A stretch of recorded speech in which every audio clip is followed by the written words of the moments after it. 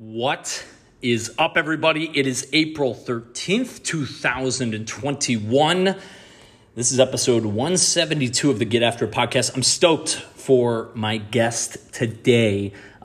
This is going to be right up your alley if you are in sales, if you're a producer, if you are in real estate. Our guest today is Scott Groves. Now, Scott, he's a loan officer in East LA County. I had a chance to connect with Scott last year as a part of a mastermind group, and you're just going to love this guy's energy. He's a coach. He's a best-selling author of the book 61 Days to Double Your Pay. You know, this guy is you guys are gonna feel the energy immediately when we jump into this interview. His team has funded almost $1 billion in mortgages. He's been in the game for over 20 years. There's just so much. And, you know, his book title, if you want to check this out, it's a 61-day read. So there's 61 chapters. It's called Lead Generation, Double Your Pay in 61 Days. And there's so much here for Scott. He's also the host of the On the Edge podcast with Scott Groves. I'm really stoked for this one. We had a blast. We talked about everything from mindset with sales and real estate, how crazy the real estate market is. There's so much you can learn from real estate, whether you're in that market or not. And also talked a little bit about where Scott's from, what his background's like. And man, I already can't wait to bring him back on and bring more of his wisdom and share it with y'all. So without further ado, Mr. Scott Groves. This is the Get After It podcast, where young professionals, entrepreneurs, and action takers learn what it takes to be a high performer. This is more than a podcast. It's a movement. Now, let's get after it with your host, Aaron Griffin. All right, let's go. Let's go, Scott. Hey, first of all, stoked to have you here. Welcome in, guys. Another episode of the Get After It podcast. I'm absolutely fired up for my guest, Scott. Scott, actually, before I even get into this, we connected last year, like right before COVID, for the first time in person at that event out in Los Angeles. And man, you've been up to a ton. You've got the new podcast out. Obviously, real estate's been absolutely nuts. We're going to have a fun, ranted, riveted conversation that I think is going to go wide-ranging on a few different topics. Dude, welcome to the show. Really appreciate your time and taking some time for the audience here this afternoon. Thanks so much, Aaron. I appreciate it, man. And yeah, I loved your energy when we met.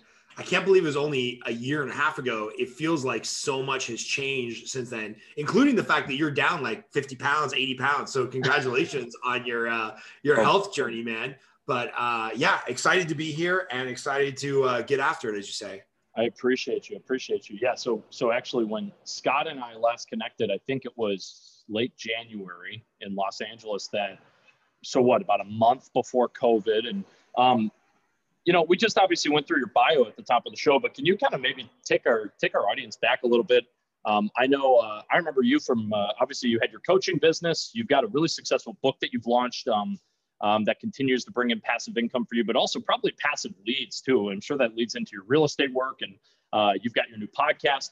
Take us into maybe the elevator speech a little bit more on your background and kind of who you are and maybe how the audience can relate to you and some of the work that you've done. Yeah, sure. So this year turned 42 and I am a man of many distractions. What's crazy is I've been doing home loans half of my life. I've been doing home loans for 21 years since I got out of the Army. So got out of the Army when I was 21, fell right into Washington Mutual, being a banker, a teller. 3 months later, they were going to fire me. Instead, they promoted me to do loans, which was pretty cool. So started doing loans. And then that's been really my primary focus, primary job for 21 years. About 7 years ago, fell in love, got married, had 2 kids pretty quickly. So I got 2 little ones, a 3 and a 5-year-old. And then just, you know, the success in the mortgage business spun itself into a coaching business for mortgage loan officers. That spun itself into writing a book on lead generation. And so now I coach or talk on the subject of lead generation.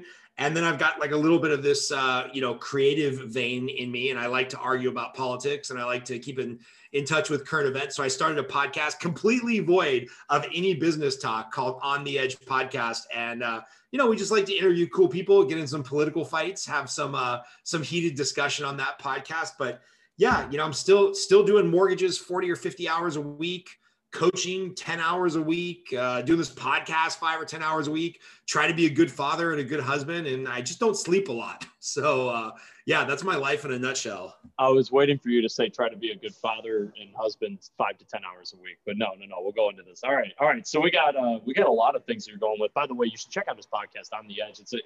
I was just telling him how cool the studio he's got set up, and I've listened to a couple of your episodes. It's a cool format.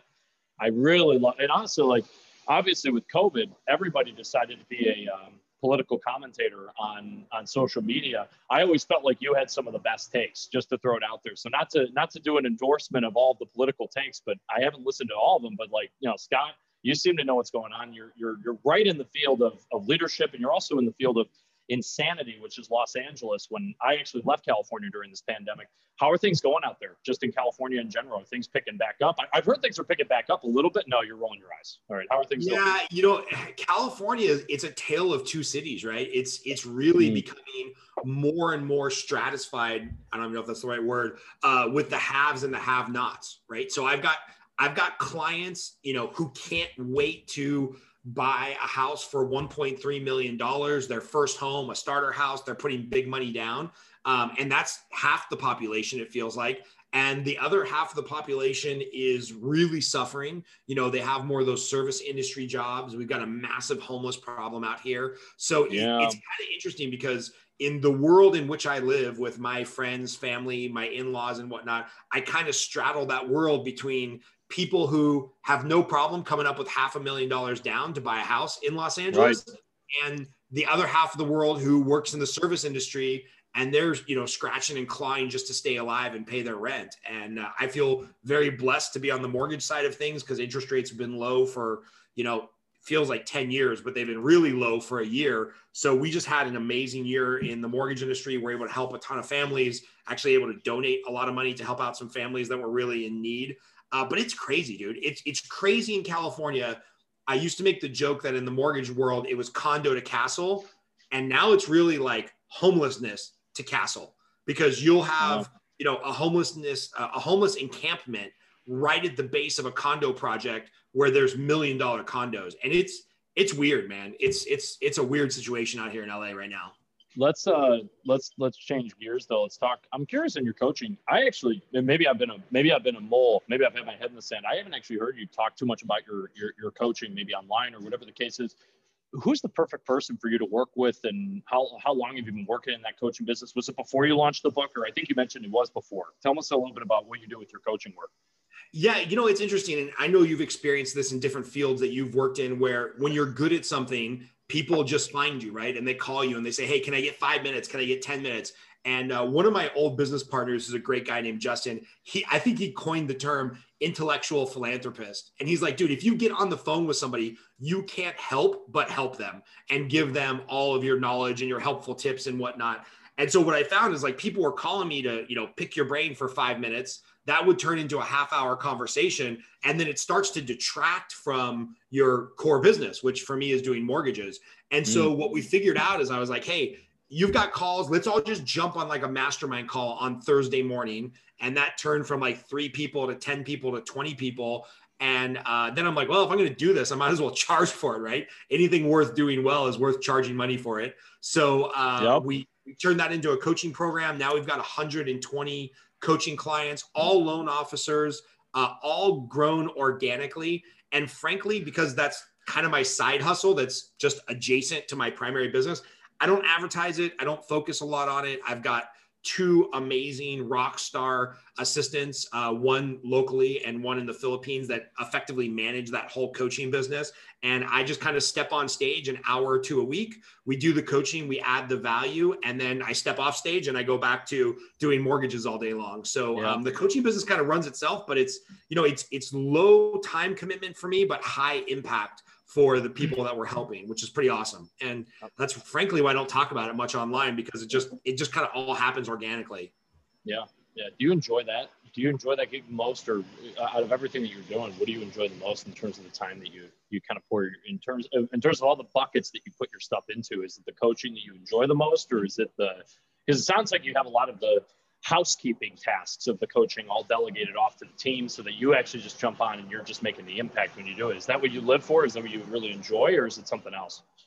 You know, it's interesting. What I really live for is going to jujitsu with my 3-year-old and my 5-year-old. Like seeing them learn, and my 5-year-old like try to figure out how to put dad in an arm bar. That's kind of what I live for. I mean, those are the most fun moments, you know. And I love that we have an awesome team, so that 2 days a week, when I want to leave at 4 or 5 in a reasonable hour and take the kids to jujitsu, we have that opportunity.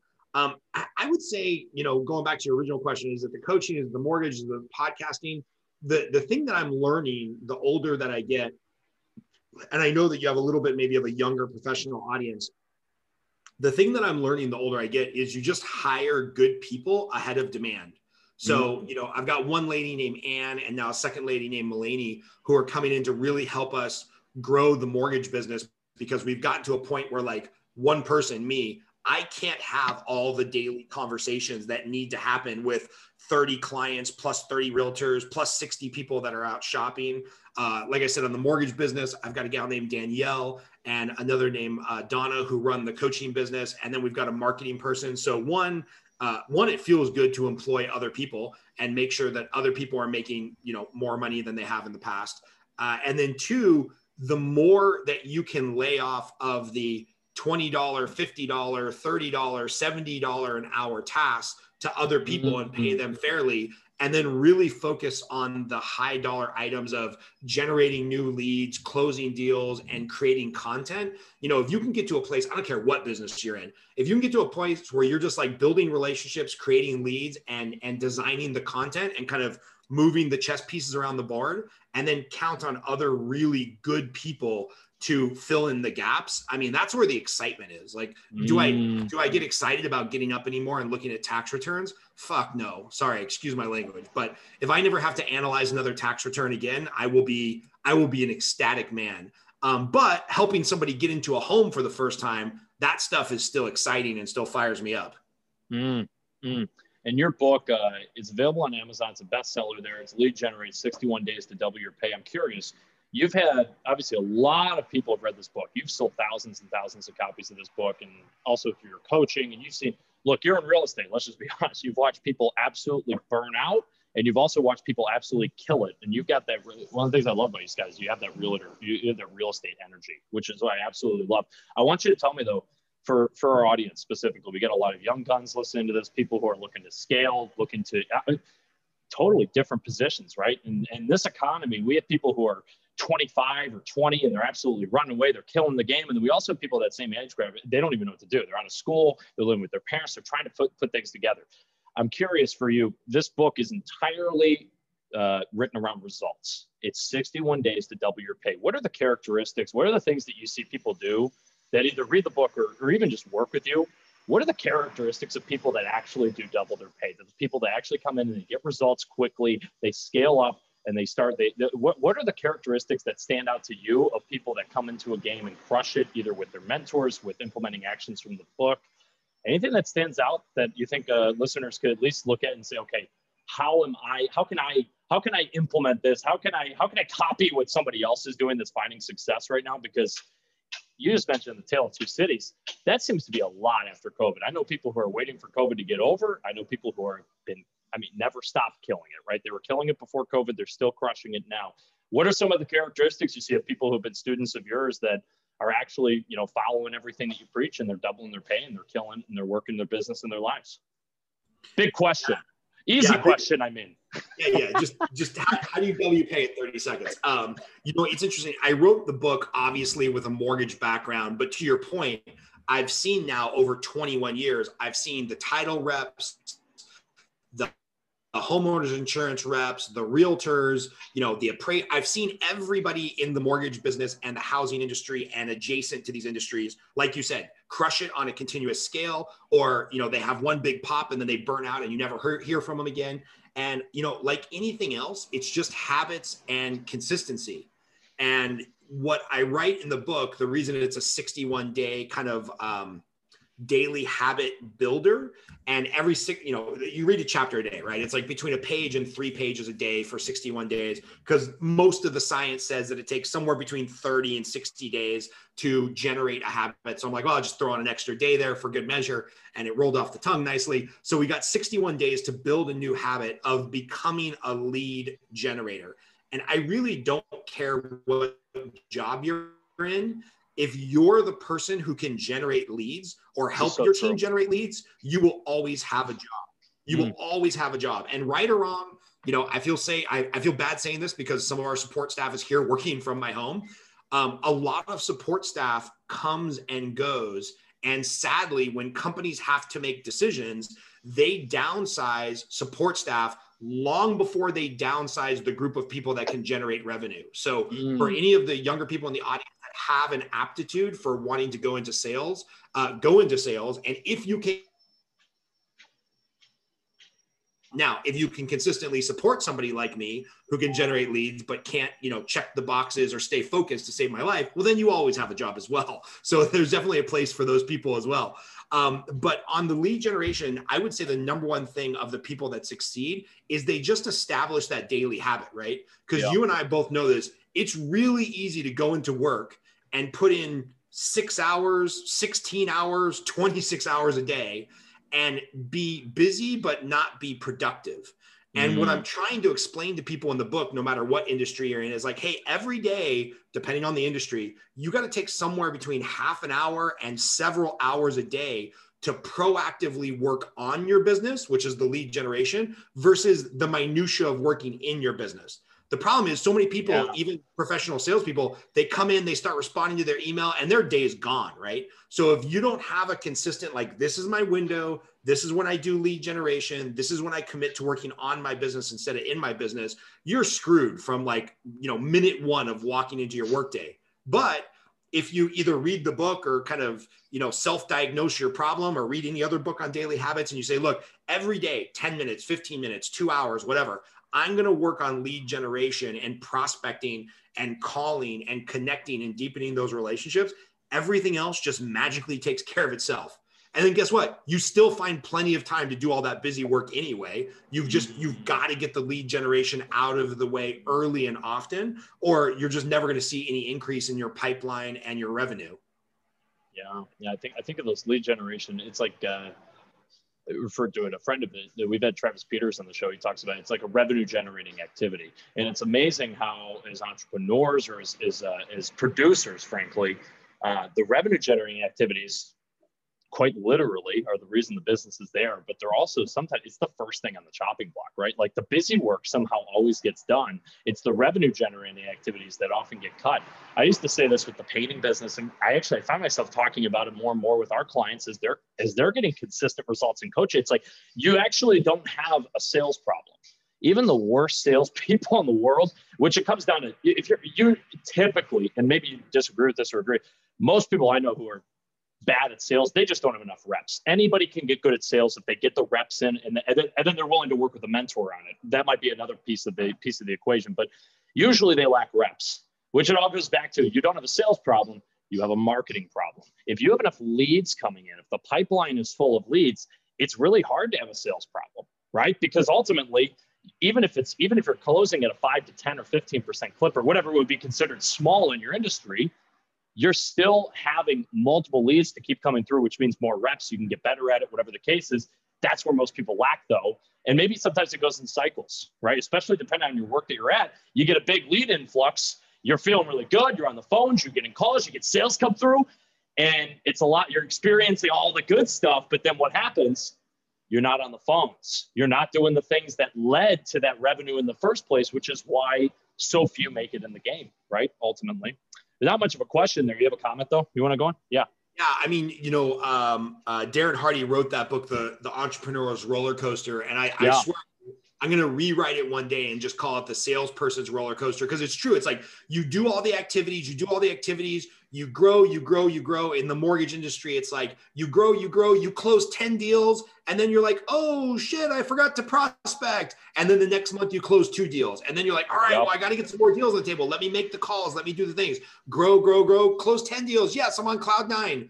but I forgot to do the lead generating activities. And then the next month you're back down to closing 2 deals. And it's this salesperson roller coaster over and over and over again until finally you decide like, all right, I'm going to commit to consistent lead generation. I'm going to make it a habit. One of the first things you have to do in my book is write a check to somebody you don't like for a big dollar amount that's going to hurt. And if you fall off the 61 days, you've got to give that to an accountability partner so they mail it. So I will tell you, when I was getting ready to write this book, and it had been kind of a passion project, and then you and I both went through Chandler Bolt, I was like, all right, I'm going to finish this book this weekend. I gave my friend a $2,000 check to a political party that I was not happy with. And I said, if this book's not done by Monday night at midnight, I want you to mail this check. And sure enough, book got done by Monday morning. So some of it is the accountability and just sticking to it. And any of your readers that want, just send me an email. I'll send you a free copy of the book. I'm not here to make $8 off the book. What was your the book's worth more than the $8, but I appreciate that. And you guys can get in contact. We'll talk about Scott's social here at the end, so you can get in contact and follow his stuff. Scott, take us back though. Who was Scott Groves in let's say 18-year-old Scott Groves? Are you from Los Angeles originally?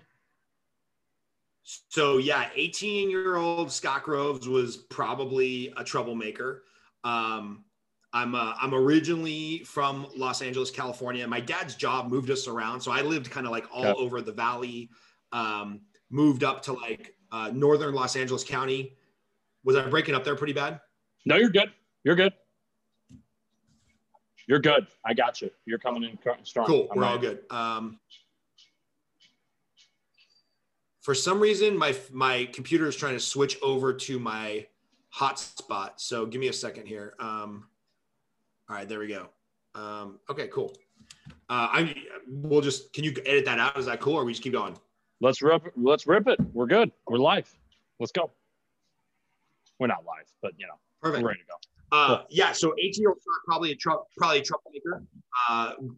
Born and raised here in Los Angeles, moved around a lot, and frankly, my senior year, I got straight A's in high school, but I had 52 absences because I discovered girls, and I discovered surfing, and I was on the wrestling team. So I had a lot of absences for that. And my school district had this rule where like, if you had more than 50 absences, you could not graduate no matter what your grades were. So my mom had to go throw herself on the mercy of the school board just for me to graduate. I clearly was not in a position to send in a bunch of college applications. And so I just signed up for the Army and left. And it was probably the best thing that ever happened to me, because had I gone to college, I probably would have drank myself out of college or gotten into a lot of trouble. So Army taught us a lot of discipline, a lot of daily habits, which probably, pan themselves out in this book in some way. And then just, got out of the Army like everybody else, didn't know exactly what I wanted to do. And fell into banking. Like nobody grows up saying, I want to be a loan officer. But then they fall into it somehow, find out that you can make good money, you can help a lot of people. And just went from there and just kept growing. Went effectively bankrupt. I should have declared bankruptcy in 2009 like everybody else in the mortgage industry, but stayed the course, paid all that debt off, stuck in the business, and very thankful I did, because there's been some great years the last couple of years.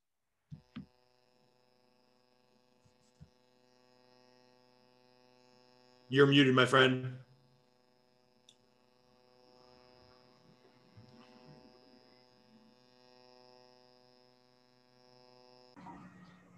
So let's actually, I'm thinking on this, I'm super not keen to real estate, right? Like my brother, I think I've mentioned this maybe before. My brother's a buyer's agent in the Detroit market. So he's obviously all in this industry, right? Right. But I'm like super ignorant of real estate in general. Where were you at in terms of the, in 2007, 2008 and that whole disaster? Were you in the thick of things? Can you talk a little bit about where you were at in your career and your life when all that hit the fan? Yeah, definitely in the thick of things. I worked for Washington Mutual, which, interesting trivia, Washington Mutual is the largest bank to ever fail in the history of the world. By depositors, by number of employees, by any metric whatsoever, Washington Mutual is the largest bank to ever shit the bed and go bankrupt. And so it was this crazy run up where I worked inside the bank branch, which is ironic because a lot of the things that bankrupted Washington Mutual was coming from externalities like deals and mortgages and companies they were buying externally. And then internally, we didn't even have access to a bunch of the loan products that ended up bankrupting the bank. So it's like, I didn't get the full upside in the revenue, but then I got all the downside when they went bankrupt. So was working in the mortgage industry. Obviously, there was kind of financial blood in the streets here in Los Angeles. Property values lost like 50%. For comparison purposes, our team will probably close between 18 and 30 loans a month throughout the course of this year, which is good, not like super rock star, but that's a really good month for a loan officer. Back in 2008, 2009, 2010, I was lucky if I closed a loan or two loans a month. I think in 2009, I made $18,000 the entire year. So it was definitely some rough times. Again, like I said, probably should have just declared bankruptcy and walked away from everything, but didn't, and kept things and spent 10 years paying everything off.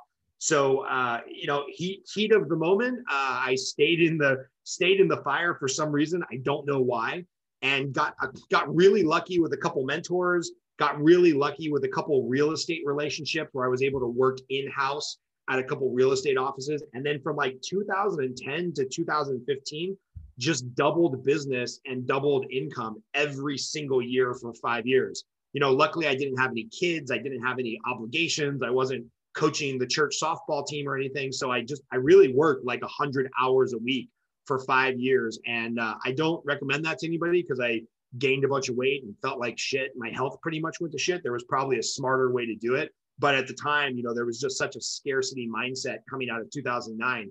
I was terrified to even hire somebody or give up $1 of revenue. And now I'm more than happy to hire good people to do all the work that I don't want to do. That's interesting. I'm also thinking on, can you hear me, by the way, with the microphone? Yeah, we got you. Over? Cool. Because obviously when I did, you saw me, we connected after I did, I scaled that painting business, and we did, when I left university, it was a really weird environment, right? Because I was 19 when I moved out to Massachusetts, and I took over, I don't know, Scott, how much you know about this. I'll just breeze over it, but it's interesting. I could relate to this because it was like, I took over a division that had done 400,000 in revenue the year prior, and that was down from 2 years ago, over $1 million in revenue out of that. When they had launched the division and the leadership had fled, the division was going to get shut down. I mean, how does a 19-year-old find himself at the head of a division? A lot of people bailed on the division. I mean, that was the only reason. It wasn't, certainly I was the top performer the 2 years I was with the company beforehand, but like, you don't just get that position unless a bunch of things go wrong. And if a 19-year-old is the divisional manager, that means something at the company has gone real bad. And it's, but what was interesting about that moment, and it was obviously, you rise to the occasion. We did really well. I mean, we rebounded from there. Division actually today is on pace to do almost 3 million in revenues. When I left, we did over 1.8. And that being said, I went into a season of my life for about two and a half years of head down. I didn't know anything else better to do because all of my friends were partying in college. And I had the social media where I could see what everybody was doing. And I was just on a total isolation course because everybody I interacted with and I knew worked for me. And the only thing I knew to do with my time was to work. So I was putting in, to say 100-hour weeks might even be an understatement. I lived my job. My job was co-twingle with my identity. So what happened with that? I was making good money. So why do I need to cook? Cooking went right out the window, right? Like I literally ate out for everything. And as you saw me in January, that was the result of it. I ballooned up to over 300 pounds. Social life wasn't existent. There was a lot of problems there.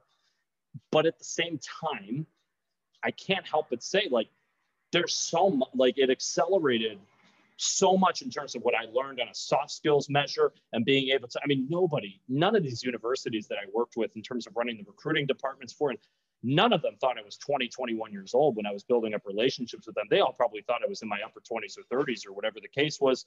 Before it got leaked to the division, everybody thought I was over 25. So there's like, it's weird how like life works like that, right? It puts you in a season where maybe you had to go through something like that in order to really appreciate where you're at now, where it's like, I understand now. It's like, if I don't get the sleep that I need, or if I'm not actually living the lifestyle I have, I know that I'm leaving something in the tank. I'm not going to be able to scale a business that's actually going to be able to serve me, but also be able to serve my clients and serve everything in the way it's supposed to ultimately. Do you think back on that and those early years that actually started? Like, do you think you have the book, have the podcast, have kind of the, not even so much the influence, Scott, but like the personality and the drive? Do you think you have that without those years in the trenches that kind of came out of it? You know, it's interesting because, you know, there's that old saying that youth is wasted on the young, right? Because it's like, if I only knew then what I know now, it's like, yeah, I would have worked. Not only would I have worked as hard, I probably would have worked harder. But having more structure to my day, right? Like maybe I would have got up at 5:30 instead of 6:30 and got in a workout, or, you know, been working towards that jujitsu, you know, blue belt, purple belt, black belt, whatever, in my 20s. Cause like it's that compound effect, right? If I would have started doing jujitsu in my 20s instead of my 40s, I'd be world class by now. And, you know, I don't ever regret staying out late with my friends and building those relationships and having a great time, and then having to be at work at 8 o'clock in the morning to make calls all day. However, did I really need to start my day with chow mein and a giant Dr. Pepper? Like there probably were some healthier choices I could have made there, you know? So like I said, youth is wasted on the young. And if I could go back in time, I probably would have done a couple things. I probably would have worked even harder. I would have taken a few more vacations. I think of some vacations with an ex-girlfriend of mine who was lovely, who I passed on several times because I had to work. Like, guess what? When Washington Mutual failed, they didn't give a shit about Scott Groves. I probably should have taken the 2-week trip to New Zealand. So I would have taken some more vacations. I would have worked harder when I was there.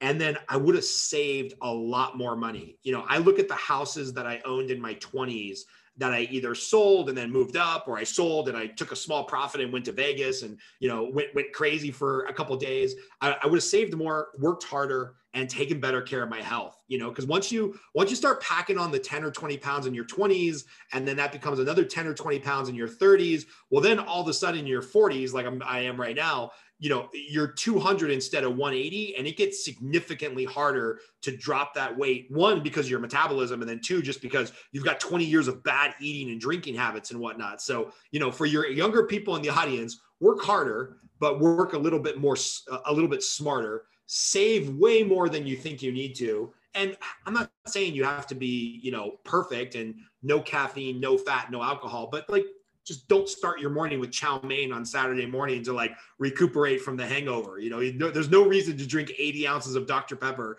on a Saturday morning to get your heart started again.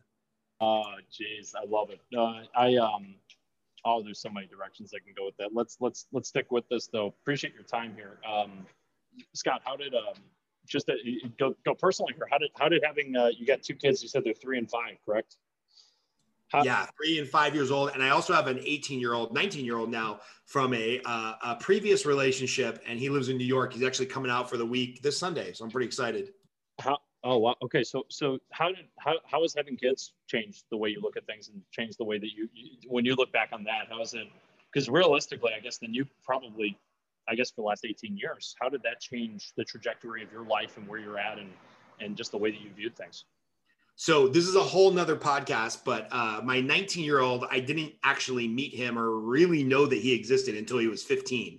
So that's a whole different podcast. Well, you know what? So that's actually, yeah, so really the last 5 years, how has the last 5, that's almost a whirlwind, but yeah, let's go into that. How has this changed your way you look at professional life and work and live life? Last 5 years, I've realized that, I had to pick my business partners and my referral sources more strategically because, you know, after I had kids and I was happily married and wanted to spend time with my family, I remember this one realtor, and I will remember this till the day I die. This realtor texted me and he was like, hey, you know, I really liked single, miserable Scott better because you would work till 10 or 11 o'clock at night and I could get a pre-approval letter from you at 9 o'clock on a Friday night. And, you know, now happy married Scott, like you're just not as available. And I called him and I was like, hey man, I hope that was a joke. And you're not like really only wanting to work with miserable single people that have no life other to respond, you know, to a realtor on Friday night at 9 o'clock after I've already put 50 or 60 hours into a work week. And I can tell you based on his answer, we don't work together anymore.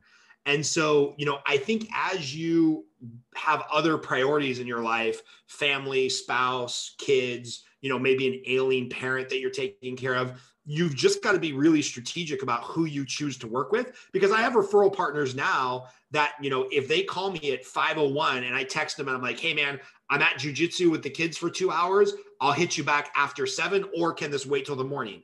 They're totally understanding. They're like, yeah, hit me up at 7. It's kind of an emergency. I'll take 5 minutes of your time. Or, hey, no big deal. I was just calling to shoot the shit. Let's talk to tomorrow. Whereas the idea of telling a referral partner to wait, 10 years ago, one, because I was in that scarcity mindset coming out of 2008, and two, because I didn't have a family, the idea of telling a realtor to wait on me would have been unfathomable. Like that text message could never come out of my fingers through the phone. But as you get older and more mature, I think you just align with referral partners and business partners that are in those same stages of life, or maybe they're in a different stage of life, but they at least get it, right?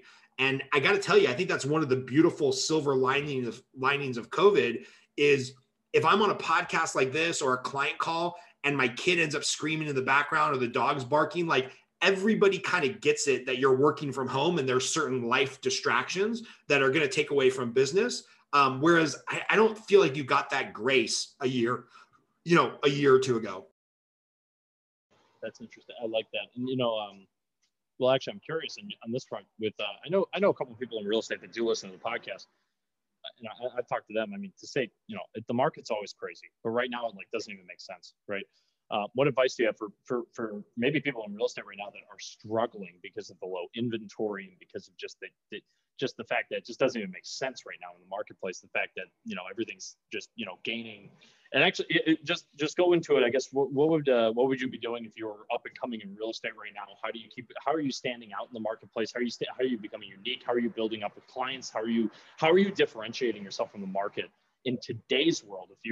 If you were dropped into 2021 at 21 or 22 or 23, what are you doing differently that maybe the rest of the industry is telling you to do that maybe you see as like this is what I would do to differentiate myself to make sure that I'm actually going to be setting myself up to win despite everybody doing this? I know that's like asking for the secret sauce, but I am curious, is there anything that you can think of immediately that you would come to play in terms of maybe less so advice, but more so like a mindset, something you can run with in the real estate profession specifically?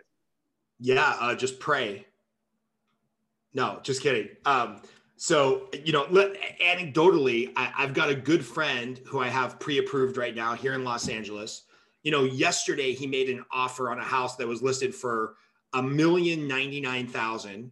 He offered $1,350,000. So he offered $250,000 over the list price with very good terms, very good approval, removing some of the contingencies that would normally make the seller scared. There was 59 offers on that house. And at $250,000 over the listing price, his offer was not even one of the top 10 strongest offers to get a counter offer. So like the agent said, hey, sorry, we're not even going to respond to your client. Best of luck on the next one. So, part of it is like, yeah, it's crazy. Like it doesn't even feel like it's making sense. And right now there's so much pent up demand for housing and there's just not enough houses in major metropolitan areas. So one, you just have to realize it's going to suck and you have to embrace the suck. And if it used to take you an offer or 2 offers or 3 offers to get a client's deal accepted and get under contract to actually make revenue, which, nobody makes any money until the deal closes. One, you're just going to have to set the expectations with yourself as a realtor or a lender and or with your client that like, hey, we might be on offer number 5 or 10 or 15 before we get lucky and we get an offer accepted. So one, I think is just setting expectations will help everybody's sanity.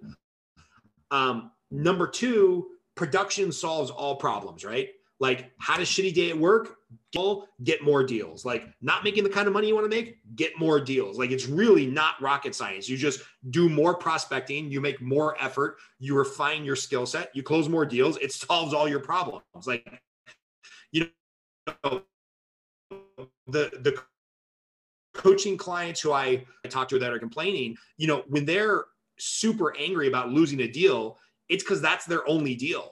You talk to a realtor who has 7 or 8 escrows lined up and they've got 10 buyers shopping. If they lose a deal or something falls apart because it turns out the foundation on the property was all screwed up, it sucks, but they're not as devastated because production solves all problems. So number one, set expectations. Number two, production solves all problems.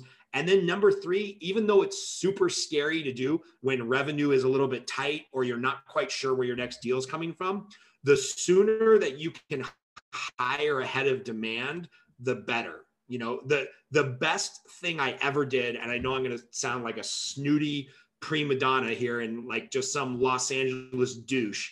The smartest thing I ever did was I hired a great executive assistant because she takes so much stuff off my plate.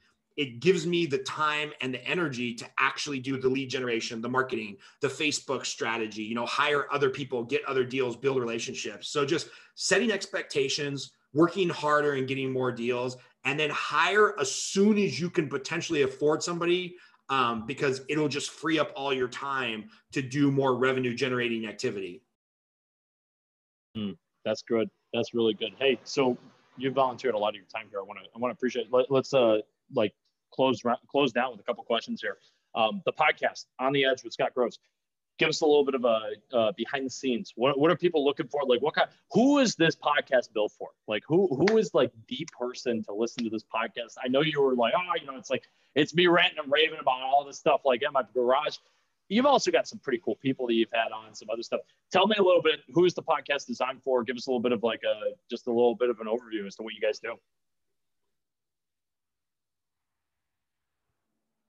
Yeah, so I want to talk to the On the Edge podcast with Scott Groves. I want to talk to two type of people. I want to talk to people that can have a bit of an edgy conversation, whether that's about politics or current events or business. So a little bit of an edgy conversation. And I'm a libertarian, so things kind of tend to skew more towards that libertarian freedom mindset. Or I want to talk to people that make their money in really interesting ways. I was really lucky to have an Olympic gold medalist on the other day. That podcast drops in a couple of weeks, and just learning how Olympiads make their money in between that 4-year stretch in between Olympics is fascinating. So I, because of my passion about politics and then my business world being about how people make their money so we can qualify them for a loan, I love talking about politics and I love talking about all the weird ways that people make money. So that's kind of the gist of it. And then we end up just talking for like 2 or 3 hours about random shit. So next time you can fly out to California, we have to have you on and talk about, being divisional manager at 19 of like a multi-million-dollar business. Yeah, and hopefully we'll hit that run rate here at Impact Launch as well here soon. But I do appreciate that. Scott, let's close this down. Last question for you. By the way, that's a total yes. Next time I'm in California, I'll hit you up. I just got to see the studio, if anything. The studio looks badass. All right, Perfect. Last question. For yourself, what are you leaning into right now in 2021? Is it I know you got you mentioned you're like, I'm the man with all the distractions, but they're good distractions. They're really productive distractions. You're moving forward on a lot of different projects. What's next for Scott? What are you growing? What are you ripping and revving on? And if we have the privilege to have you back on at some point in the future, what are we going to be talking about? Where are you going to be growing? Yeah. So I sat down first with my coach, then with my wife, then with the team, and talked about our goals for the year, starting on January 1st. And it all just leveled out at 100. So you can't see it here, but I got this big graphic on my wall with a thermometer going from 0 to 100.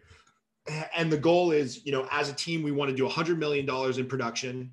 I want to get in 100 jiu-jitsu private lessons because I really want to get a blue and then a purple belt because I'm new in it and I've got an ego around that. I want to do 100 days either on the road, vacation, or quality time without my cell phone on with my family.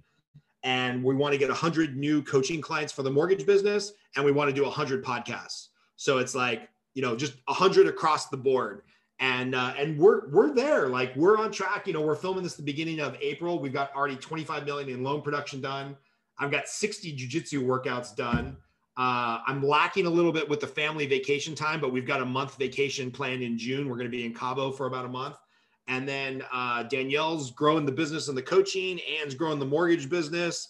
We're just making it happen. And then I've got another guy, Chris, who I hired to edit and manage the podcast side of it. And so I think we're going to get there. So it's 500 tasks basically that we want to get done this year. That fires me up. Scott, appreciate your time like crazy. We got to bring you back on when you hit the 500 number. maybe at the end of the year. That's going to be a good one. Yeah, dude, if that happens, I'm framing that poster and I'm going to retire. I'm just going to walk off like a walk-off home run. Maybe he'll be on Joe Rogan at that point. The 500 man. He'll be absolutely killing it. Scott, this was a lot of fun. We got to have you back on again. So I can't believe it took us this long to do this. And that's my fault. I didn't hit you up until then. So, babe, appreciate you like crazy. Thanks so much for volunteering your time. And real quick, where can people find you? Social media? Where somebody from this podcast, they got to get more Scott in their life. What's going on? Where can they find you? Yeah, Scott Groves. Just find me on Facebook. Obviously, Aaron and I are personal friends. By the way, I'm not the good-looking Scott Groves life coach from Australia who thinks he's Tony Robbins but only has 3 followers. I'm Scott Groves, the loan officer guy out of Los Angeles, California, because that dude owns all things. ScottGroves.com. It drives me nuts. So we're Scott Groves team and the Scott Groves out of Los Angeles. If you need a mortgage, you know where to find me. If you want the book, it's Lead Generate 61 Days to Double Your Pay. And Aaron, thanks so much, man. I can't wait. Dude, I've got a ton of frequent flyer miles. If you want to just take a weekend vacation out here to LA, we'll put you on Southwest and we'll do the podcast. Just let me know. Bro, all right, I might have to take you up on that one. We'll see. We'll see what happens. Scott, appreciate you so much for coming on the show. Let's get after it. Talk soon. Appreciate you. Talk soon. Bye. Yo, you made it to the end of the podcast. Congratulations. I really hope this was a fun one for you. We love these interviews. So if this was something that was profound, it hit you hard, share this with a friend. We don't monetize the podcast in any way, shape, or form. This is strictly for personal development and growth. And frankly, it's a passion project of my own. So I really appreciate you all for not only taking the time to listen, but in helping build this show. If it impacted you, the best way that you can help us and you can expand the Get After It message is to share this with someone who needs it, to leave us a review on Apple Podcasts, and to just, again, share the word, share this with your friends, share this with people who could be impacted by this. And special thanks to our guest today. And with all that being said, I really hope this episode and the daily ones as well are helping you get after it in your life, work, business, whatever it is that you're rolling with. Let's roll. Let's get after it. Make it a great one. Talk soon.